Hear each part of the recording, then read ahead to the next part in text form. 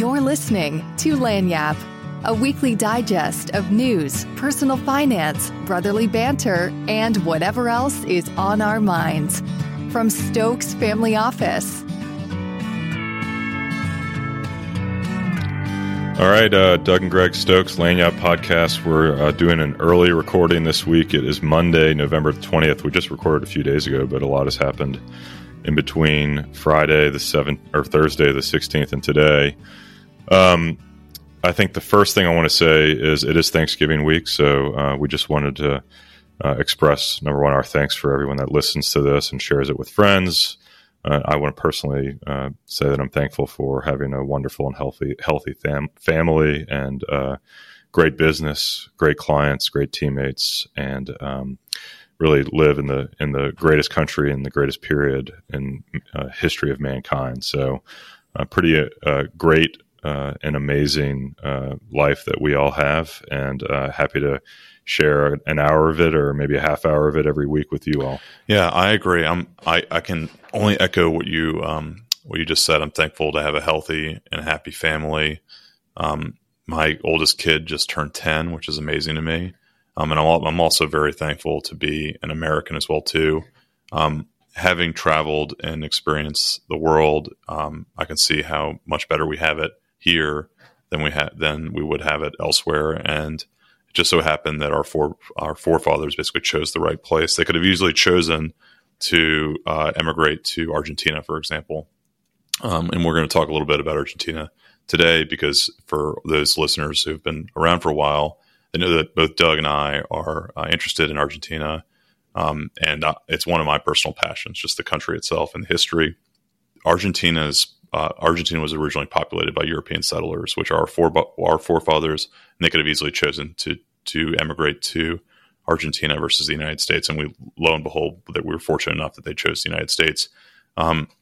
Argentina at one point in time, and the reason why we're talking about Argentina today is for those that are haven't seen the news, they chose they basically, over the last 100 years, they have been mostly under the control of a nationalist socialist movement that was started by Juan Perón and famously Evita Perón, his wife.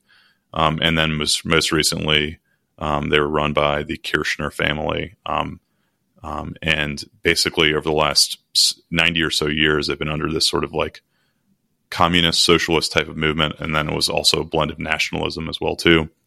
This past weekend, they sort of repudiated that philosophy and elected a self-described anarchist libertarian by the name of Javier Milei. It was really surprising. The markets were not expecting this.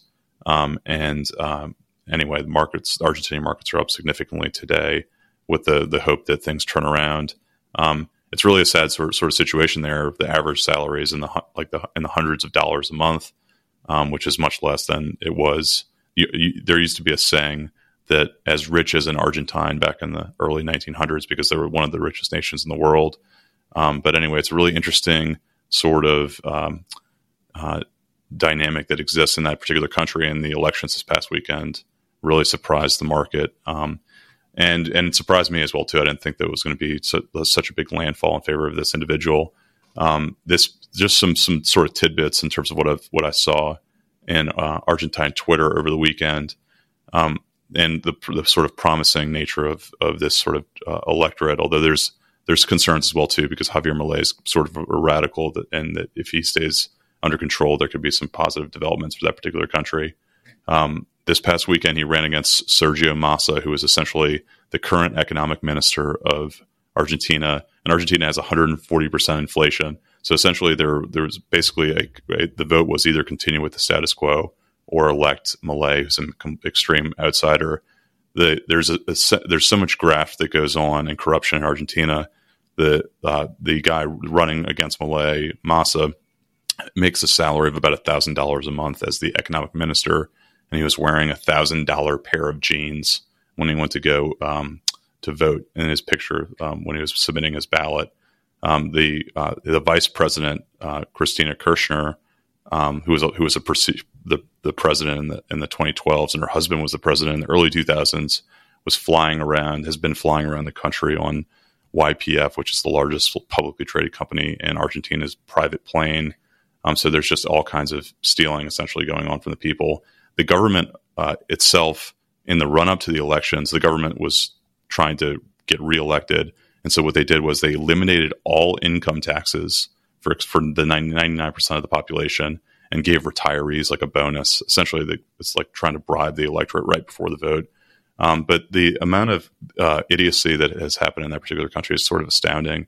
They ran out of gasoline. It's a super oil and gas rich country, but they ran out of gasoline because they had ran out of dollars because they're trying to buy votes from their own electorate. And so that led up to the final elections. And there's all kinds of other things that had happened that were just such a surprise that eventually the straw that broke the camel's back was this guy Milei that came in. So there's a lot of promise in that particular landscape. And if anyone is interested in talking any more about Argentinian politics, give me a shout, because I've got a lot more data in here, but we're not going to spend our whole time talking about that particular country. There's a lot going on here in the United States and in markets, et cetera. So with that sort of digression, Doug, where are we going to go from here? Yeah, I want to say one other thing about this before we proceed. I think from an economic perspective, a business-friendly environment south of the U.S. border, not just Argentina, but in much of Latin and South America, there's been a movement towards pro-business electorates, and so we're seeing which should be a ballast for economic growth for the next several years. So that should any positive economic growth near the borders of the United States is just another engine for prosperity in the homeland. And so we'll see. There's been decades of socialist government in Latin and South America. It seems to be reversing course. So we'll see what happens there. Those countries all have demographics on their side. Like, they're growing. Brazil is another example. Brazil just reelected Lula, who's a socialist, and Colombia's got a socialist in charge right now, but he's super unpopular, and Petro. Mexican elections are coming up in the new year, so that should be very interesting.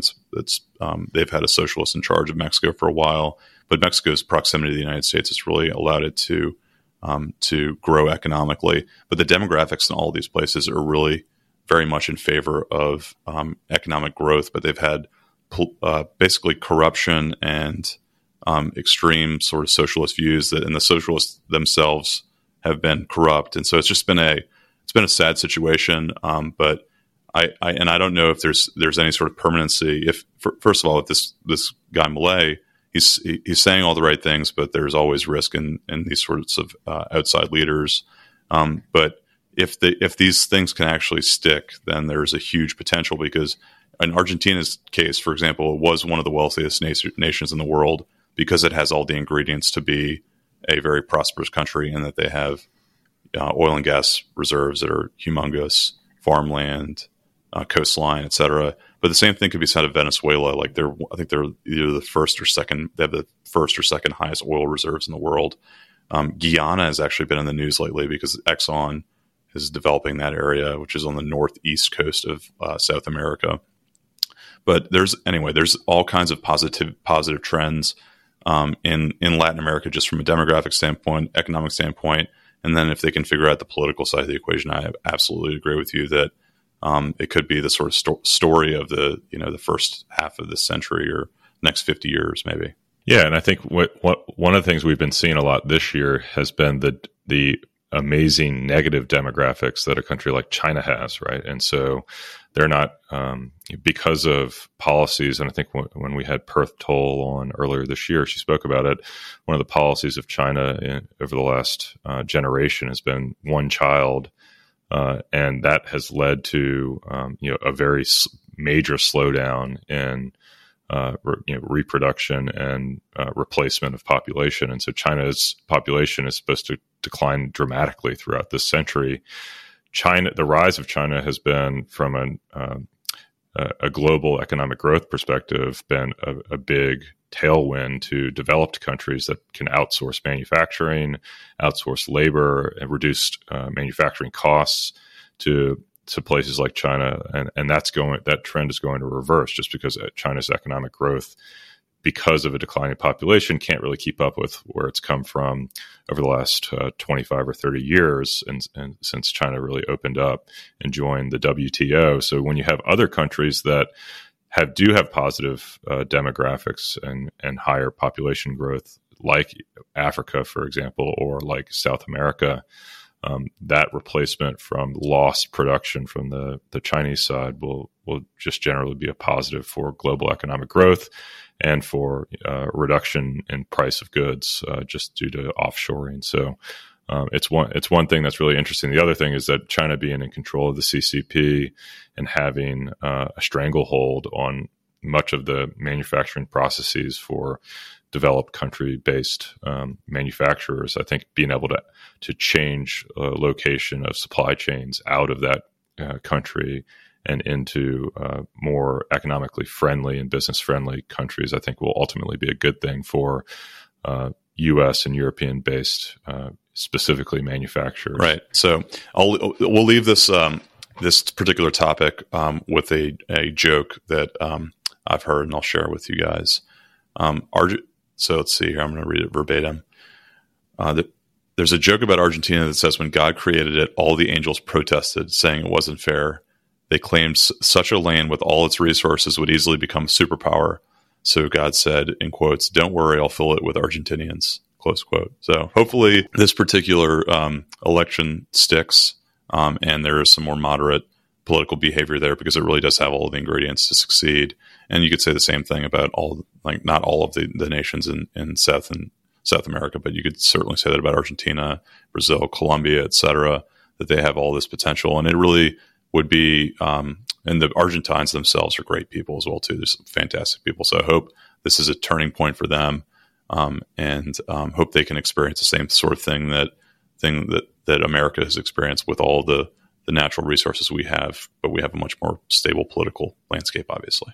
Yeah, let's shift gears and talk about a couple other major developments over the weekend. One is sort of an economic anecdote, and we had a huge Formula One race in Las Vegas. The pundits and Twitter sphere over the last couple of weeks has been just the lack of crowds in Las Vegas leading up to the Formula One race, and we have a firsthand account from Joe Pompliano, who was there for the race this weekend and just gave some commentary. He said, "I was in Las Vegas for Formula One race this weekend, and on-the-ground experience was very different from what you've read on social media. Here's a breakdown of my experience. Number one," and this is one we'll really focus on, "Las Vegas was packed all weekend. I stayed at the Wynn, and it was super busy. There were thousands of people on the casino floor at night. The top restaurants were booked out weeks in advance for dinner. The Formula One pop-up shops were selling thousands of dollars of merch every hour. I visited hotels like the Venetian, Caesars, etc. They all seemed pretty busy. It felt like a major disconnect between what I was seeing online versus reality on the ground. That F1 is super expensive sport, and the top restaurants in Vegas benefited from more than normal spots. As for the race, it was the FP1 was the least attended session, and it sucks that people only got to see 9 minutes of racing. Bottom line here, and we talk about this a lot when we travel, it's are the hotels packed? Are the restaurants packed? Are the airports busy? And how to gain any sort of insight economically from those anecdotes. And I think that this is one just to remember. My wife actually had to travel for work last week, and she left New Orleans airport on Monday morning. She said it's the busiest she's ever seen the airport. They were backed up all the way up the escalators, trying to wait in line to get through TSA. And so despite a 500 plus basis point increase in the Fed funds rate since the beginning of 2022, it seems like there is some major resiliency in the economy. We're seeing that in data. We're seeing that in inflation come down without having major deflation or a slowdown in growth. And so these are just other good things to see from the perspective of real-time economic indicators that people are spending money, traveling. They have discretionary income that they can spend, and that interest rates haven't really been a huge driver of economic slowdown. Yeah. Speaking of that Formula One issue, that it doesn't like I watched videos of people that were observing that, and they were basically, there was like a flash of light when the cars go by, and it's extremely loud, and you're obviously not able to see like the entire track. I don't know why you would ever want to go. Right.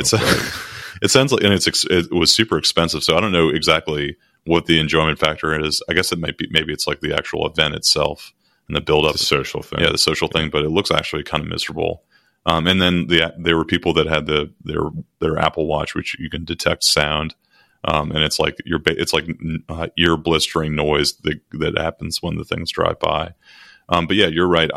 If you go out to restaurants and you go on airplanes, etc., things are packed. I thought there was, at least like this past summer, we went to Alabama over Labor Day, and I noticed that there was somewhat of a slowdown there. So maybe it is calming down a little bit, but it is. I am really surprised. If you would have told me that the Fed was going to increase rates from 0 to 5% or 5.5% or whatever it is in 20 months, and we wouldn't have a recession, I would kind of laugh in your face probably. But we're not out of the woods yet. I mean, that one thing we need to hedge ourselves with is that just like we've talked about in the past, shelter is a lagging indicator. Definitely interest rates are too. I mean, as soon as the Fed raises rates, you don't have, for the majority of people that are utilizing leverage, which really that's what interest rates impacts. It's not an immediate impact to you. It's felt over time. And so we've talked about the advantage. Yeah. And you never know. Recessions are defined in hindsight. So even if we have a recession, we're not going to know until it's over.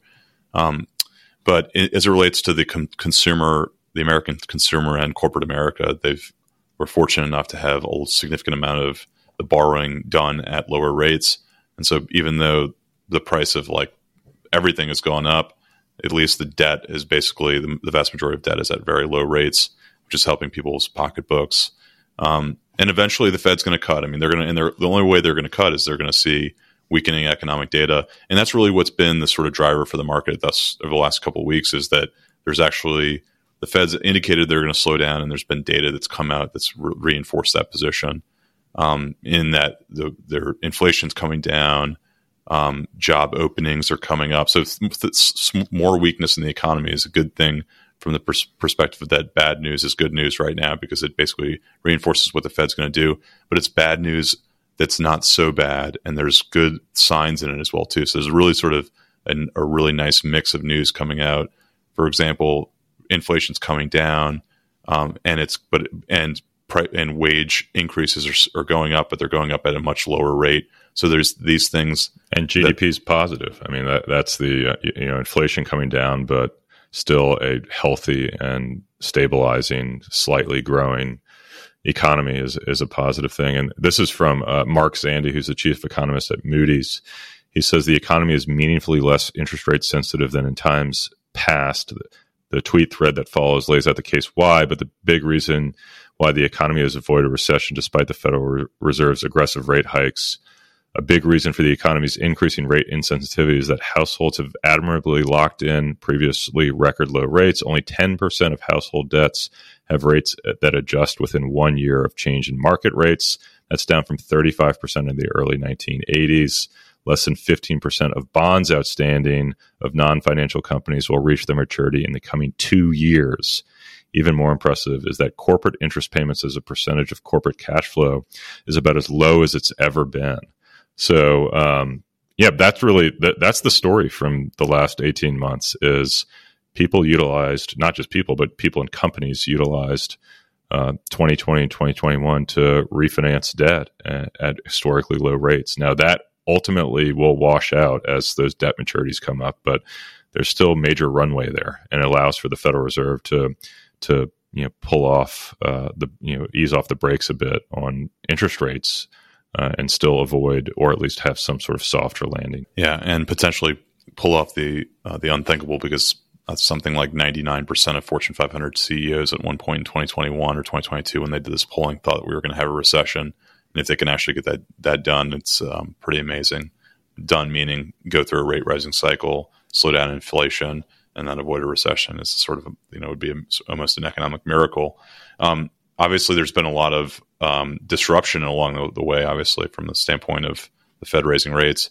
specifically in the bond market. We've had the worst rolling 3-year stretch in bond market history in the United States, and going back however old the country is now, 250 years or whatever. That being said, interest rates have come off significantly, and the rates on bonds were high at the beginning of this year. So as of Friday, the Bloomberg Aggregate Bond Index inched to about 0% net return year to date. So there's some sort of glimmer in the bond market as well too. I'm reading this as a tweet storm that this guy prepared, Bianco. The bond market suffered losses in 21 and 22, and we're on pace for a positive year as it stands right now, or a flat year. Only twice since 1793 has the bond market had 3 consecutive losing years. It's going from 1967 to 69 and 79 to 81. That said, on a rolling 3-year basis, this has been the worst 3 years in the last 180 plus years. Another way to measure this, even at Friday's close, the drawdown of the Bloomberg Bond Index is far and away bigger than anything we've seen in the 1980s. So pretty crazy time. Interestingly enough, we talked about this, that the sort of Magnificent Seven is trading at like a 50 times PE right now, which is pretty amazing. They bounced back last year. We're talking Magnificent Seven: NVIDIA, Facebook, Amazon, Google, Microsoft. Am I missing any? Meta, Apple, Meta. Those stocks were all down 50% last year around numbers. That basket. Basically, everybody wishes they didn't own the Magnificent Seven last year, and now they wish that they had owned it this year. Right. And what happened is that the PE on the broader market is like 18 times or something like that. Price to earnings ratio, meaning the value the market subscribes to each dollar of earnings that the broader market has, is about 18 times. You pay 18 times the value of the S&P 500, for example. With those companies, you pay 50 times, 50. So you're paying a huge premium. But on a relative basis, that forward PE ratio for the Magnificent Seven is slightly below average, going back to 2015. So those stocks for the last this economic cycle and going back to the last one, we're trading at that same valuation or right around it, which I thought was a pretty interesting statistic. The difference, obviously, is that those companies were a lot smaller back then, and probably weren't except for a few of them, were not major components of the index. NVIDIA was probably a mid-cap stock at that point in time, so maybe justified to have that valuation. But now it's one of the biggest companies in the country. So interesting on the valuations of the stock market in those particular companies. So, Doug, what do you think about that? Love to get your thoughts on it. Well, I want to focus on really one of them, which is Microsoft, because they were in the news over the weekend. If you haven't heard, OpenAI, which is the creator of ChatGPT and really which launched the boom of late 2022 and all of 2023 and interest and spend and markup of value of AI companies. Over the weekend, OpenAI's board, for some illogical reason, decided to fire the founder and CEO, Sam Altman.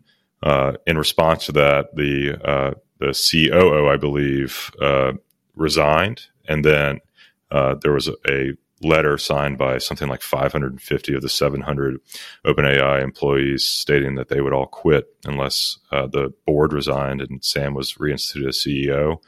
They were unable to do that. And so what happened was this morning, Microsoft announced that Sam and Greg, who's the second in command, as well as a number of their teammates, were joining Microsoft. And essentially it ended up being an acquisition of the intellectual capital of OpenAI by Microsoft for essentially $0.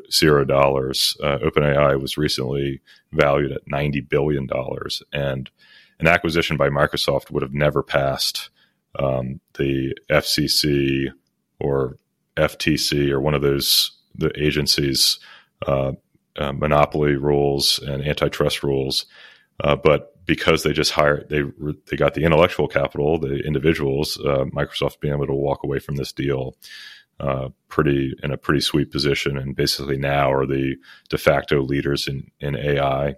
They also had a planned $50 billion investment in the space and in growth of data centers. And so if you're looking at where's the best AI play now, it might be just sitting under the hood of one of these magnificent seven, whether it's NVIDIA, that is the chip maker for all the GPUs that power these algorithms, or if it's Google with their Bard AI system, or now Microsoft, which is effectively taking over the largest and most productive alternative intelligence team in the world, is now going to be under the hood of Microsoft's entire company. And so pretty amazing. Now, I don't know if it justifies valuation, and that remains to be seen. I've never been one that's been eager to pay 50 times earnings for a company. But there's a lot that's happening within these companies that I think is amazing. One other company that's been the darling of the past 15 years is Apple. Apple really hasn't, at least on the surface, produced a whole lot of results or headlines in the AI space. Their company, they trade about 31 times earnings. But that's one that I think is a little curious, because their earnings are relatively stagnant. And still trades at a pretty high multiple. Well, Apple is Apple, so they're probably going to buck the trend of saying that 31 times earnings is not worth it. But that's one I'm have a little bit of question marks around. Yeah, and then the one that I guess was really was conceivably huge buying opportunity in hindsight. I guess they're all buying opportunities in hindsight, but people were hating on Meta, which is the Facebook parent company, last year. They're getting involved in AI as well too. But if you just think about the actual components of that business, the portfolio companies like WhatsApp, for example, they own WhatsApp and Instagram. It's pretty amazing the value proposition they have. They don't have any debt. So it's all very interesting in terms of the individual value propositions of those magnificent seven makeup companies, portfolio companies, and I think there's they're all obviously very great companies, but you have to decide if you're willing to pay 50 times earnings for the basket of them, which is quite expensive, obviously, but relative to the last 8 or 9 years, it's not so bad. Doug, I want to leave this podcast with a quote from an NBC poll. Just 19% of people polled said they feel confident that life for their children's generation will be better than it has been for them. An all-time low result on this poll dating back to 1990. I'd love to get your thoughts about that, and as it relates to the Thanksgiving comment you made at the outset. Yeah, I find it it's disheartening, and I hope that whatever is causing that sort of anguish is turned around. I have some theories as to why that is, but more of a social science versus economic theory. And I just think, I hope that people that are having children now are really thinking about leaving the world a better place for their kids than they found it, and trying to do what they can to make sure that happens. So it says 19% of people feel confident. I think 19% of people are right, I guess, because I think that the world is going to be a better place in the future than it is today for our children. And the evidence bears that out. The world is a better place today in 1990 than it was. Better place today than it was in 1990 for sure. There's no doubt about it. Down. If you haven't read the book, if you hadn't read the book 10 Global Trends by Marian Tupy, which we have, it's a coffee table book. We have it in our office. It essentially debunks the narrative that the world is getting worse. Every single metric that you look at, we're improving. Less wars, less poverty. People are living longer. They're enjoying more people can discretionary. Read. Yeah, people can read. People can access the internet.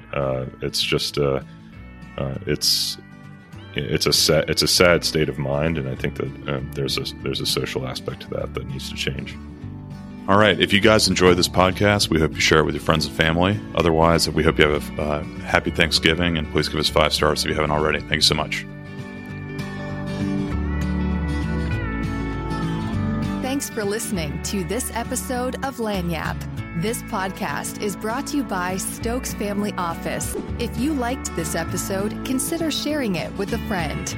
You can subscribe to future episodes in Apple Podcasts, Spotify, or wherever you listen to podcasts. For more information about Stokes Family Office and Lagniappe, visit us at stokesfamilyoffice.com.